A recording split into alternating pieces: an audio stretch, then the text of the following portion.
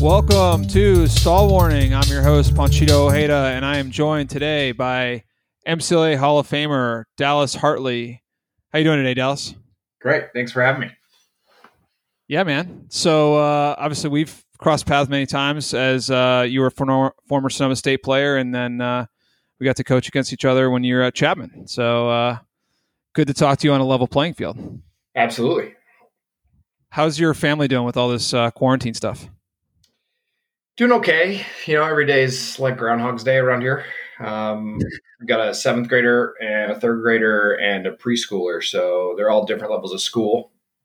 And, honestly, it's been a nice family reset especially in the spring when I'm usually gone so much. So it's been nice to be around under the circumstances and, economically and health-wise for a lot of people.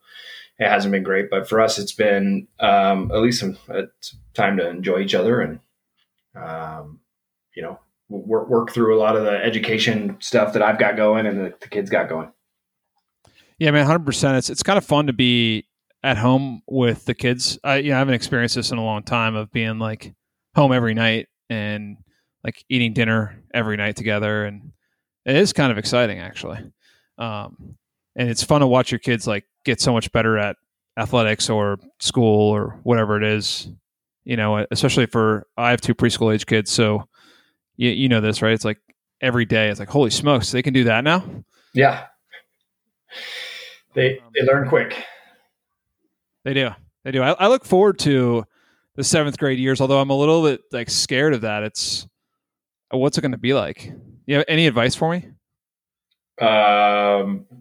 Keep the communication going and give them space and, let them speak their mind. It's not an easy time for a lot of kids. We all had different middle school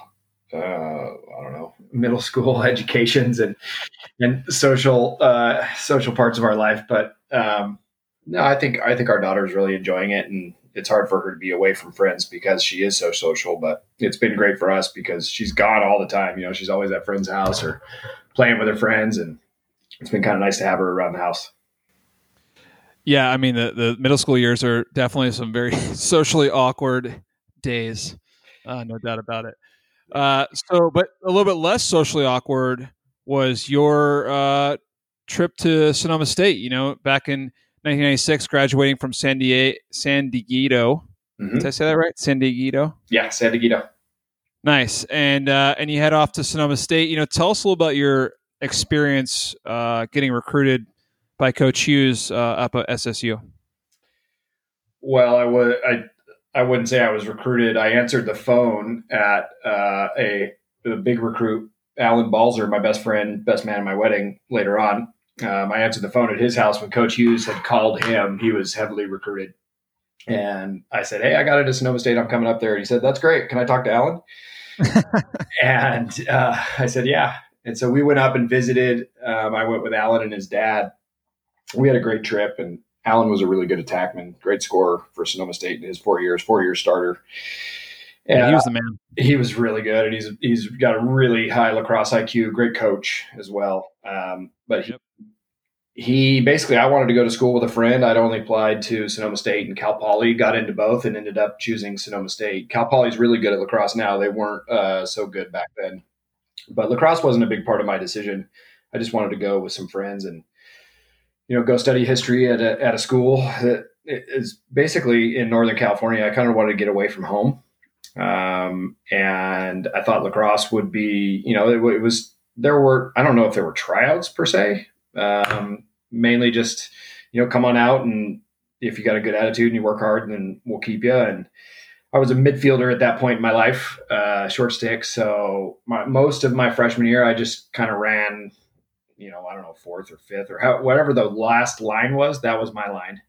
We didn't really run, there really weren't D mids or O mids. So, you had to pull your weight on both sides of the field. And I only played like 6 games in high school. I started as a senior and was coming back off a pretty big knee injury and skateboarding. So I really didn't have a lot of experience. So by the time I got to Sonoma, I was really just trying to learn the game and work hard. And I knew that at some point I'd probably get some playing time. But it didn't happen quick. I think I started once I moved to long pole, like the last couple games of freshman year, and that was because of two injuries in front of me. So that's sort of high school. I think we played. I didn't play much. We ended up making it to the championship and losing to Poway, who was a really Oh wow, really good in the '90s. I think they won almost all the championships. And they had, yeah, and they're really good again now. yeah, and they had a lot of great players and a lot of players that became really good friends of ours and played club with. Yeah, wasn't that the Ted Tiffany, Steve Johnson group of guys played at Poway? Oliver Day, Chris Everett, Alex Day. Sonoma State had a lot of really good players from Poway. In fact, between Poway and San Diego, almost all of our players were either from San Diego or from one of those two programs. Yeah, well, and that's credit to Coach Hughes, right? He opened up that recruiting pipeline down to San Diego, and with Allen, and consequently you as well, which is very exciting. Yeah. And so freshman year, you're riding some pine, but you're busting your butt, which makes perfect sense of why you got to where you did, because that's totally Coach Hughes' model. And so you, as a sophomore through senior year, you start as an all-star and first team all-tournament and all-American as junior and senior. Tell us about that transformation from day one short stick midi to a Hall of Fame long stick player. Well, I was fortunate for the times, right? Nobody really got recruited out of the West Coast to go to the East Coast. I think, the first couple guys that did, Spencer Wright, there were, basically everybody was staying in the MCLA and finding a program on the West Coast if you were from the West Coast. So I think I benefited from the times. It used to be that the long stick midi was like the fourth or fifth best pole, and they would just run. Right. You may or may not run them on wings, and then you would send them in there for defense. If you sent in a pole, a lot of times teams were just content playing with three short sticks out there. So when I moved to pole and I understood, the transition and clearing game really well as a midfielder, or somewhat well. And when I went to pole, I was very offensive minded, and a lot of teams don't drive on the long stick, especially back then. It was, and even today in many cases, plant them on the crease, make them play team defense, make them rotate, bury the pole. Yeah. So I spent a lot of time on the crease and sliding and recovering, and I had pretty good stick skills since I started as a short stick, and I understood offense. And I had a coach that basically just gave me the green light to make plays, and I don't know, maybe it was a product of just a lot of teams not having experienced long stick middies, but I think I showed out because most teams just ran their fourth or fifth best guy. Maybe they had poor stick skills, but we had a full field ride. We pressured like crazy. We had a really good team, and I was able to just pick up ground balls off the wings and push transition on offense, which was my favorite thing to do. And it as I got older, basically my fourth year as a senior, that was only my 4.5 years of playing lacrosse. So the experience really helped, and Coach Hughes giving me the green light to just kind of play my style, get up and down the field, was awesome. In fact, great Coach Hughes story. So senior year, he said, I'd like to stay on and play a lot of offense. So he said, okay, if we win the ground ball on the face-off, you get to stay on and play offense within reason. And, obviously no shot clock. So, early offense. And then, the first time through sixes, I would get to kind of run around and play offense, which was great for me. Maybe not the most fun thing for the midfielders behind me.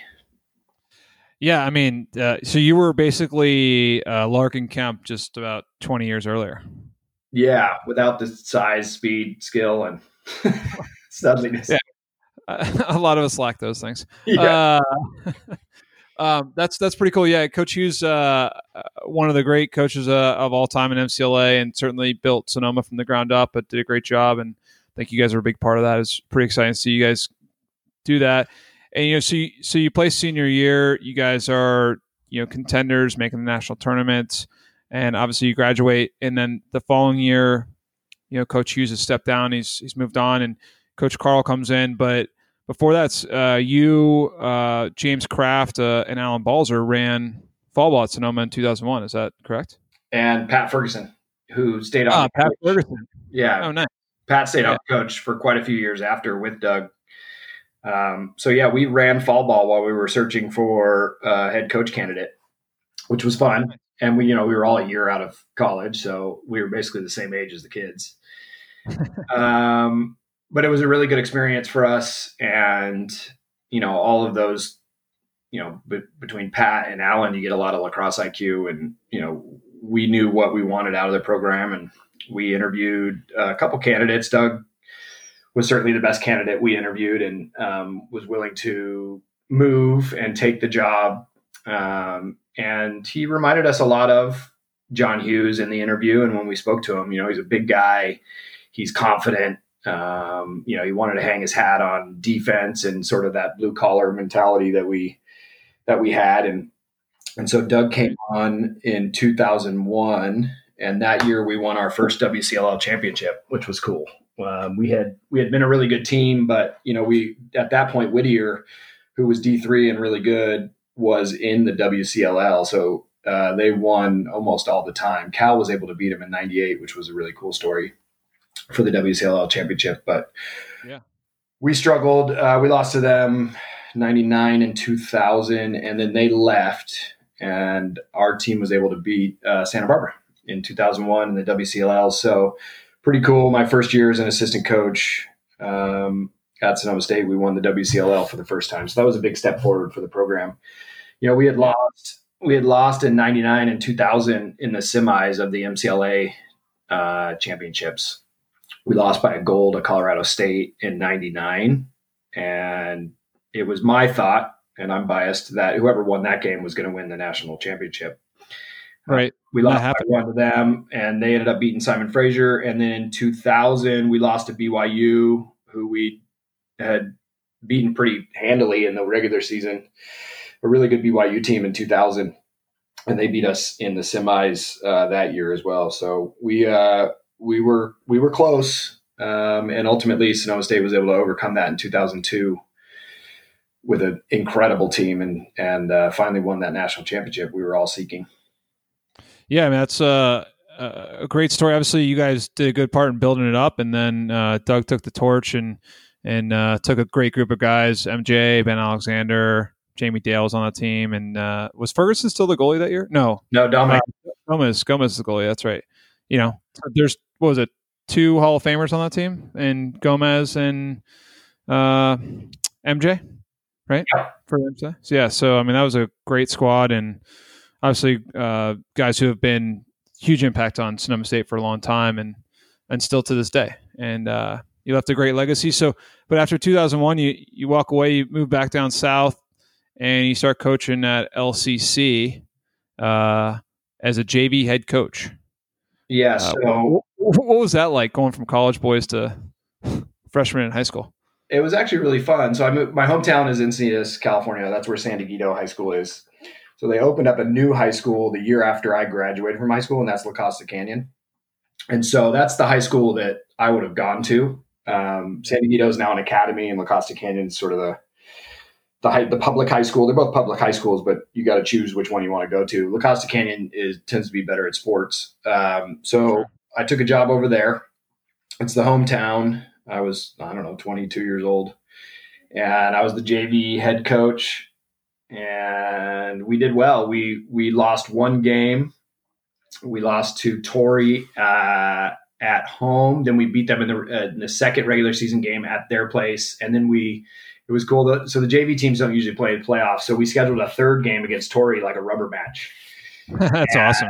Their coaches were into it. We were into it. We were calling it like the championship, and we ended up winning. So we lost one game, and we sort of avenged that loss later on. And it was just really fun coaching, 15 and 16-year-olds and being able to sort of get creative in what I was doing. We weren't doing exactly what the varsity was doing. The head coach at the time just kind of gave me the freedom to do whatever I wanted. And, I got to coach offense. I got to coach man up. I got to coach face-offs. I got to coach everything outside of just what I was normally used to, which was coaching defense. So for me, as an expansion on coaching and learning how to teach it, makes you a better player. And I was still playing a bunch at that time in club with the 40 Thieves and with the usual suspects. And so for me as a player, it made me better and certainly got my hands wet a little bit, or my feet wet, I should say, as a coach. Yeah, that's awesome. So you're head coach JV, you guys have a great year, and then the following year, Coach Toddy Mack ends up leaving LFCC, and you take over for him. And then you guys go on this incredible run where 2003, 2010, you're in 8 straight championships. You win 4 of them. Tell us what it was like as a coach, particularly at that young age, to be part of such a great run, and just kind of what that felt like, and kind of maybe also like how did you get there? Like, how did you guys get to be at that level of play? Well, La Costa Canyon, I was coaching with Toddy Mack. I was an assistant running the defense. It was great. And I've always wanted to be an assistant coach again.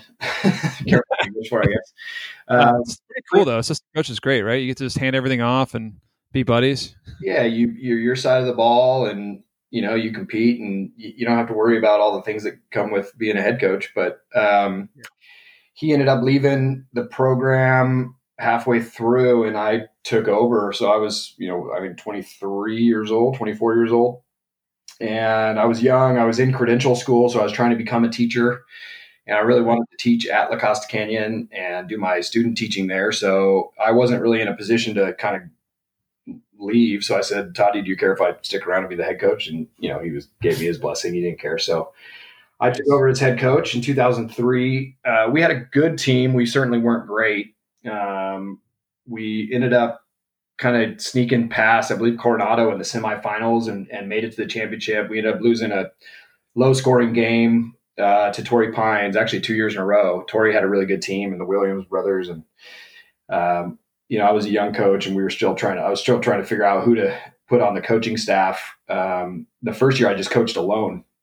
And then, oh my gosh, that sounds awful. Yeah, I was very reluctant to add like either local parents or anybody I didn't trust as a coach. I really wanted to put together a staff that I could trust the guys. And, we all had the same idea. So the next year I added Jesse Foss, who's become a friend, to the coaching staff. He had played at Stony Brook. He actually came to San Diego as a junior and played for a little while. That's where I first got home. So then he moved back into town, and he was on the staff as of 2004. Again, we made the championship, lost. So, it was like losing 2 straight. So I'd lost every WCLL championship in college. I lost the high school championship in high school my senior year. We lost the first 2 championships in 2003 and 2004. I was convinced at that point that like the national anthem, because they never really played the national anthem, only in the big games. I was convinced that the national anthem and championships were just not my thing. Did you call Mike Brand and commiserate with his Buffalo Bills?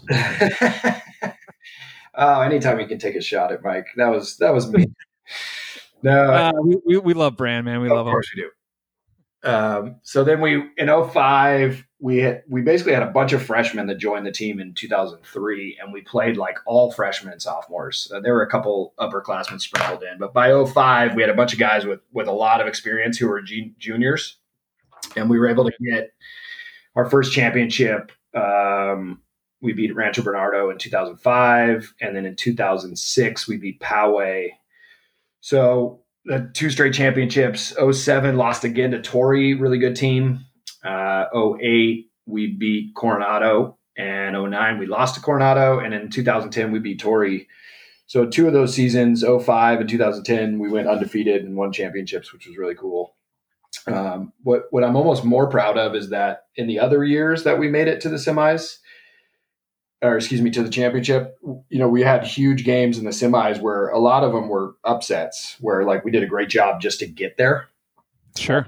Actually reminds me a lot of 2017 when we didn't have our best team at Chapman, but we were able to kind of push through the MCLAs and get to the championship, ultimately losing. But just to get there was a pretty good effort for us.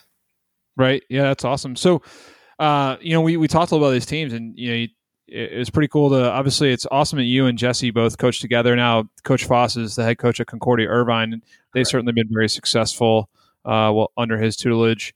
And then a lot of your young men have gone off to be very successful in college. A number of them at Sonoma State and Cal Poly and Chapman and wherever else. So it's cool to see that. And you talked a little bit about how smart they were and how much they were able to take in. Was it fun as a coach to be able to like just be like kind of throw out wild ideas and have young men like just be eating it up and understand it?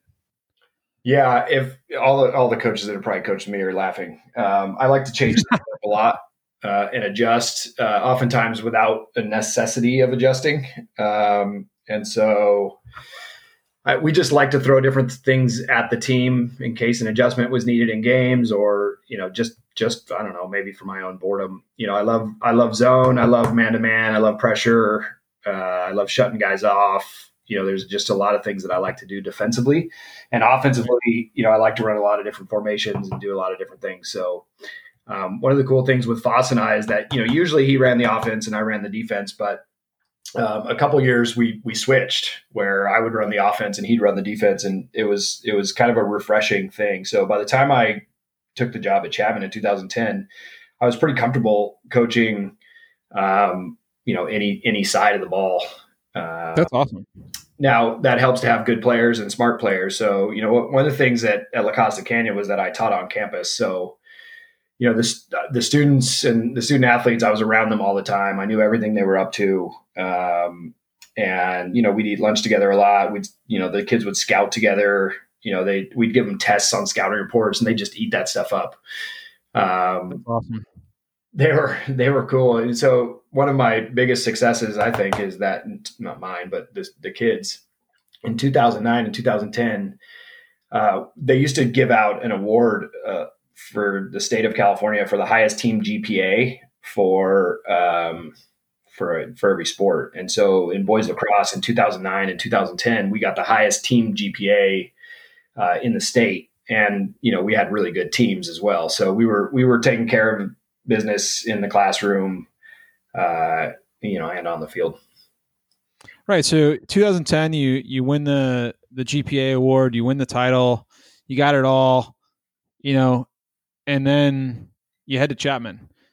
A million reasons that could have happened, but tell us about, that process in terms of like what the interview process was like, what your thought process was. Obviously it's a big commute from Encinitas to Orange County. California is a huge state, so for all you non-Californians, it's a good hour at least. Yeah. And what prompted you to consider that move and kind of get yourself at a place like Chapman? It's funny looking back on it 10 years now. My teaching job is technically owned by the district. It's a great district, North County, San Diego. Everybody wants to teach in it if you're a teacher. And, they own your contract, but you don't necessarily get to choose which school you teach at. So I was at La Costa Canyon teaching since 2005. We'd been to 8 straight championships. I thought I was doing a good job as a teacher. I have tenure and all that.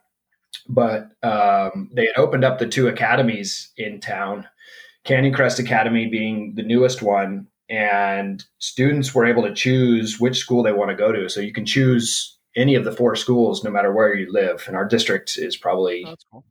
200,000 people live in the district. So what was happening was Canyon Crest was really known for their academics. They were doing an incredible job. Their API score published in the newspaper, and their kids are all going Ivy League.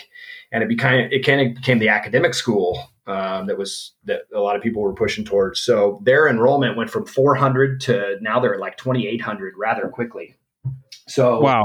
La Costa Canyons, a lot of the kids in this area on the north side were choosing to go to school there for academics. And we lost a core teacher from each of the math, science, social science, and English had to go. And even after 6 years, I was still lowest on the totem pole. So they moved my teaching job to Canyon Crest. And I was not, to be honest, super happy about it. Sure.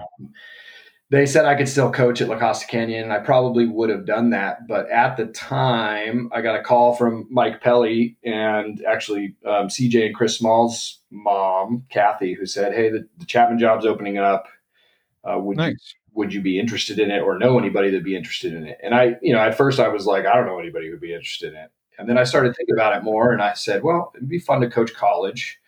Maybe I should put my hat in. I'm going to a new school teaching. It'd be kind of weird to teach at one school, coach at another one in the district. And, I've had success at LCC. Do I really want to leave?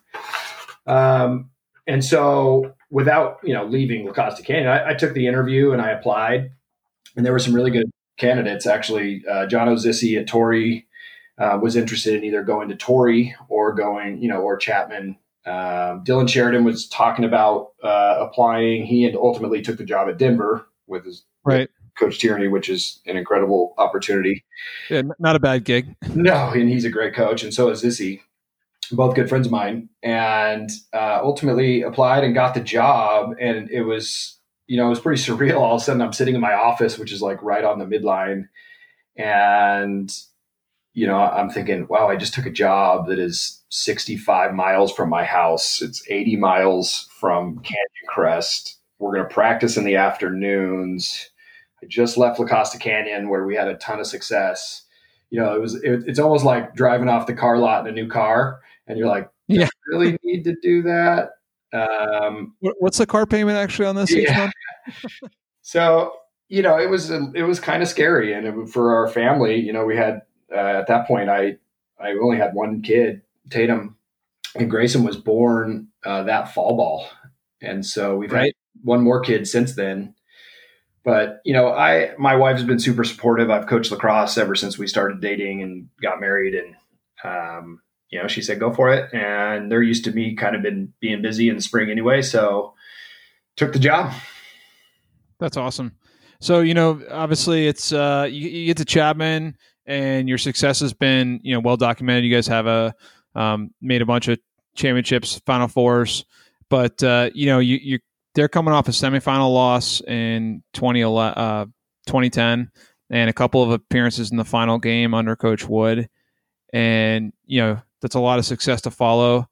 And so then you follow that in the first 3 years at Chapman have some challenges, right? Like you guys don't hit that final game. And what was that like to to go through that, right? Certainly a little stressful.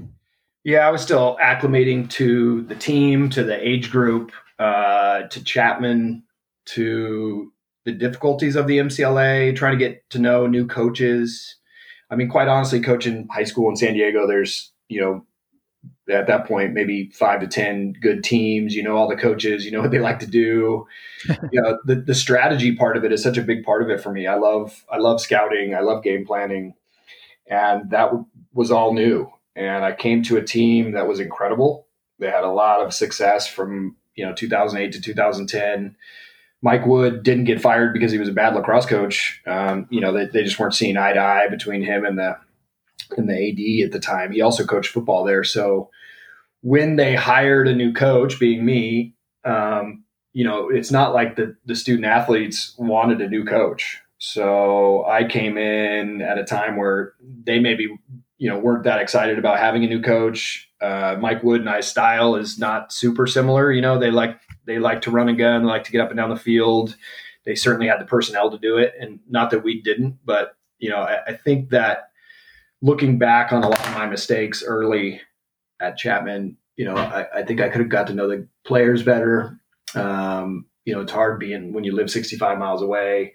I think there was some resentment from the players, maybe not necessarily towards or directed at me, but just the fact that Coach Wood was gone and they were so familiar with him. Right. And I was still kind of figuring out who would be the best people to have on a coaching staff. You know how it is in the MCLA. It's difficult. Assistant coaches don't necessarily get paid super well.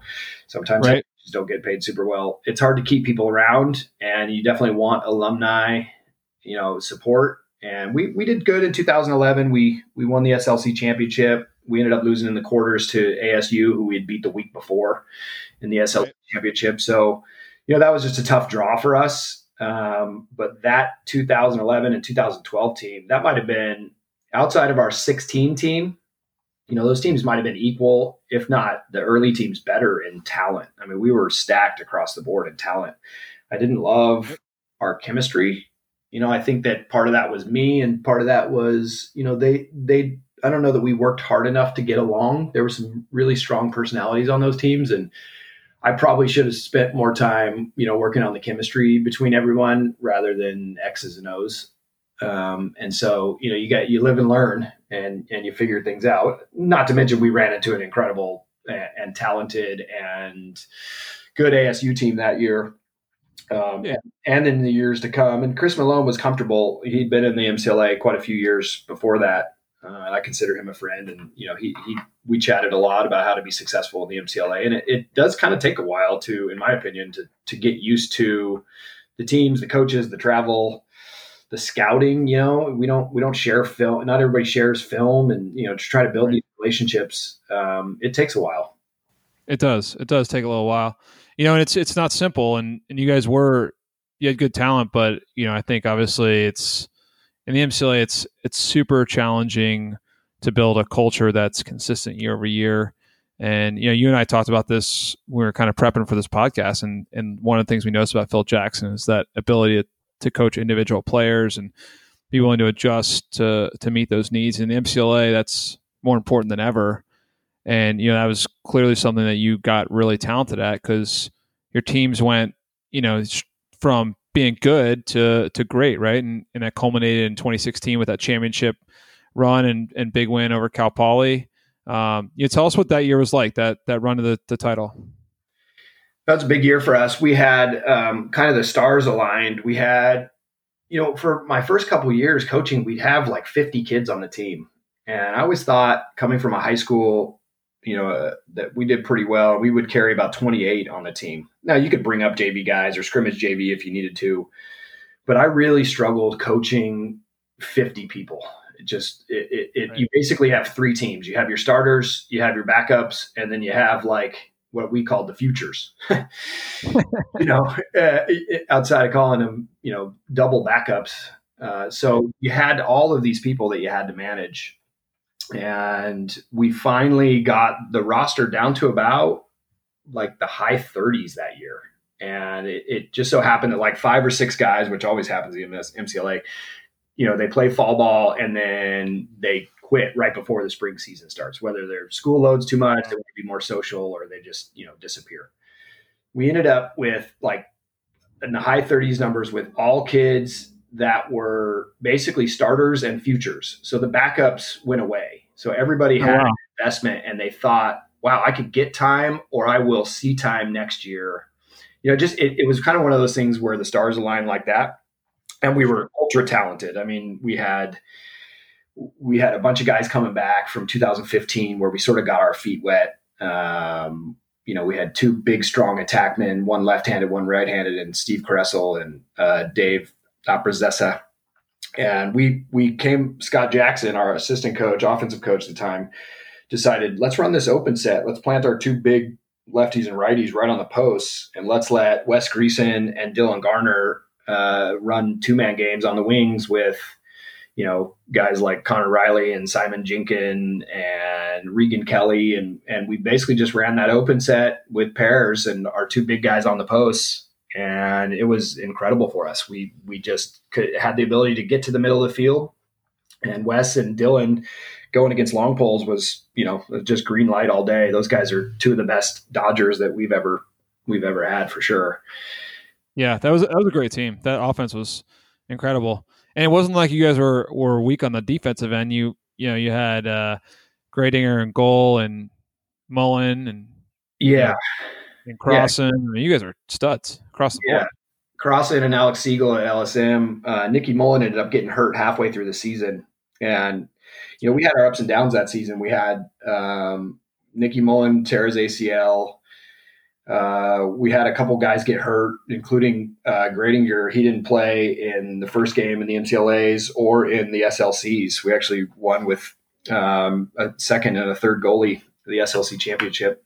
That was the first year we could compete at faceoff. Simon Jinkin, as a junior, had a great year at the faceoff X, and we got to run him as a second line midi, which, to have Simon running second line midi is a luxury of riches. Yeah, so Jeff Shriver, Nicky Mullen, Crossan, Siegel, and Gradinger is probably our smartest player to ever played at Chapman in goal. So we just had really smart, hardworking players all over the field, and everybody kind of bought in. When Nicky Mullen went down, this is a funny coaching story.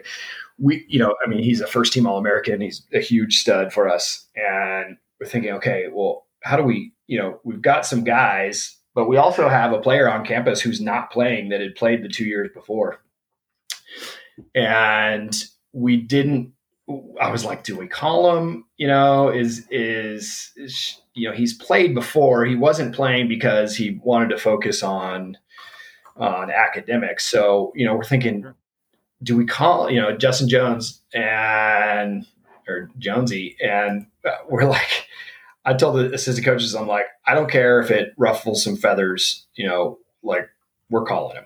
And sure. He came back and he was a total stud for us. I mean, he started at LSM his freshman and sophomore year for us. So I called Justin and I said, here's the deal, dude. We've got like our last game against Santa Barbara, and we've got the SLCs coming and the MCLAs. Like, you think you can focus and you can still do your studies and everything will be fine and you can rejoin us. And the team wasn't really upset about it. They knew that he had started for us. He put in the hard work, and it's not like he quit to go, be part of a frat or something. He right. So we bring him back. And, like, not a bad thing to like go get A's. Yeah. We bring him back and, we're like, okay, we got to make him earn it. He's got to, we got to get him back in shape. And as of the first practice, he's just running circles around people, in shape, good stick skills. And by like the first game, he's starting, and he played all the way through, and he guarded the other team's number one attackman, like all the way through the playoffs. That's awesome. Had he quit for the wrong reasons, I think it would have been a problem for us. But the players embraced him, and he came back, and that was huge for us. We got to sort of put somebody in Nicky Mullen's place, and that was a good team for us. Yeah, that was a great team. And then you followed up with two final championship appearances in 17 and 18. Good runs and close games, tough losses, but close games. And obviously you guys were looking like you were going to be one of the teams to beat this year as well. So, tell us a little about the Chapman of the future. What's it looking like in 2021? Well, we lose some really impactful seniors unless they come back for grad school or they need to finish. But it looks like all six will be probably gone. Wiley Bonham, who's had an incredible career, Poochie Stimler, who's had an incredible career, both great left-handed attackmen for us. Fran Bonadies, who was out last year with a torn ACL, came back this year, and he was off to a hot start. So he looks like he's going to go to grad school. He should come back. That'd be awesome. A huge loss, Parker Halliburton at face-off. Oh, man. I remember talking to that young man when he was in high school. I saw him play for the first time, like maybe, I think it was like, I don't know, December. Yeah. And I'm like, dude, you got to come to Sonoma. And he's like, did you apply? He's like, no. I'm like, darn it. That was it. Then the rest is history. Yeah, he's a little bulldog, man, and he worked really hard. And by his junior year, he's one of the best face-off guys in the country. Unfortunately for him, he went down with a broken collarbone in the second quarter against South Carolina in our semi game, and that was a great face-off battle because their guy's one of the best in the country, and so is ours. And when he went down, it was pretty deflating. But he was off to like an 80% win percentage this year, and I'm bummed that I don't get to see him finish out his career. Yeah, he's an animal on the field, but he's also just a really nice young man, like really good, hardworking dude, great locker room guy. Oh yeah, captain for us. He was the captain of our work study team too. So he managed all the work that the kids did, and nice. He was the most helpful student athlete for me by far the last 2 years. Nice. So you're gonna lose some seniors. Obviously, all those names, everyone who's listening will know who those guys are. They're studs. But do you have some good young freshmen coming up, or what's it look like?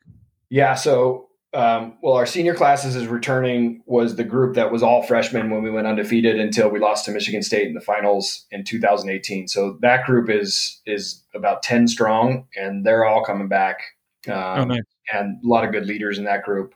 Our junior group is tiny. It was one of these weird years where, we have the same recruiting philosophy every year, and we just didn't end up with a lot of the guys that we were going after. So I think there's only 5 guys in that class. Yeah, it looks like 5 on your roster.